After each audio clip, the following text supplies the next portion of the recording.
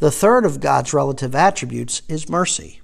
God's mercy, or goodness, is the demonstration of his kindness to those in distress, irrespective of whether or not they deserve it. Romans 9:15 and 18. For he says to Moses, I will have mercy on whom I have mercy, and I will have compassion on whom I have compassion. So then he has mercy on whom he desires, and he hardens whom he desires. It is God's mercy which cancels the debt of sin through the sacrifice of his Son. Ephesians 2:4 and 6. But God, being rich in mercy, because of his great love with which he loved us, even when we were dead in our transgressions, made us alive together with Christ. By grace you have been saved, and raised us up with him, and seated us with him in the heavenly places in Christ Jesus. Grace gives individuals blessings they do not deserve, but mercy withholds the punishment they do deserve.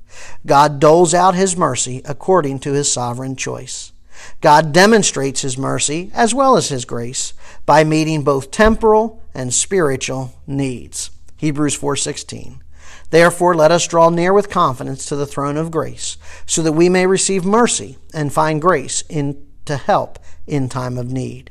Obtaining God's forgiveness and favor in times of need means that God gives help at the precise moment it is needed. When temptation comes, God provides his mercy and grace to find an escape from the temptation. 1 Corinthians 10:13.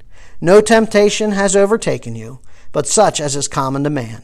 And God is faithful, who will not allow you to be tempted beyond what you are able, but will with the temptation provide the way of escape, so that you will be able to endure it.